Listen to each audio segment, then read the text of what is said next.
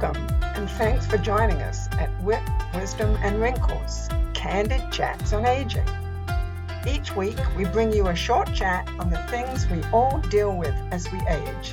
Sometimes we laugh, sometimes not. Occasionally, we'll also bring you a longer chat on the question of retirement in general. Hope to see you here often. Today I am with my long-term friend, Sharon Roszia. She is an author. She's written several books. She's an international speaker and has been a child welfare advocate for 62 years. So she knows a thing or two about that. But today, that's not what we're talking about. One of the joys of aging is that we don't have to do what we don't want to do. This is our time. We get to call the shots. Sharon, what's one of the things that you're really happy about that you don't have to do anymore? I was thinking about George W. Bush, and his favorite thing about being in the White House is he didn't have to eat broccoli anymore. I often feel that way. I can eat breakfast for dinner. I can have popcorn for dinner.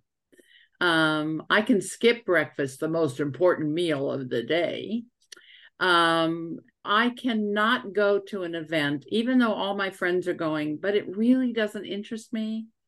I can say, nah, I don't want to see that movie, or I can actually weasel out from not spending time with people whose company I don't really enjoy anymore. How about you?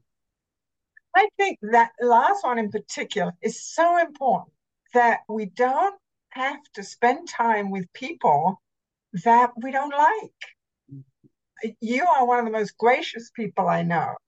Thank you. So I can't imagine you saying no to many people. But I know for myself that I've had people who've wanted to be friends with me in recent years, and I've tried to be as gracious as possible, but basically say, no thanks. Yeah, I feel like I only have so many hours in the day that I feel active and focused and joyful and have something to give. And if I'm not, and I like my own company. I think that's the other thing that's happened as I've gotten older. I don't mind being alone for 2 or 3 days. I read, I clean out drawers, I do things. I don't have to be social, nor do I have to push my private practice or do the things that kept my career going and growing, because I'm pretty much retired. How I spend my time becomes incredibly important to me. And sometimes I don't want to deal with anybody's expectations. And let's face it, that's really what it's about. It's about all the expectations that society has, our coworkers have, our neighbors have, our friends have. It feels really good to be able to say, no, not today. Yeah, doesn't it? Mm-hmm. I got friends that I love to do things with. I don't have to mix and mingle. Mm-hmm. And I can do just what I want. I can meet with these friends over here and these friends over there, do it just the way I want, because it's my time. I really think that it's one of the joys of aging is that we get to say what we want to do and what we want to have in our lives and who we want to have in our lives.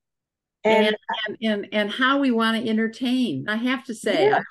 You set a beautiful table. You do everything to perfection. I've moved from fine china to regular china to melamine and occasionally paper plates, because it's more important for me just to be with people I enjoy than to spend the time making it fancy and cleaning up from fancy. I can't do it. And I just want to be with people. That's a choice, a very different choice of how I present myself in the world. I take the time to put on makeup and earrings. I do that. I do my nails. But the truth is, a lot of other things I've let go by the wayside. And it feels really freeing as I'm getting aged to be able to make those choices.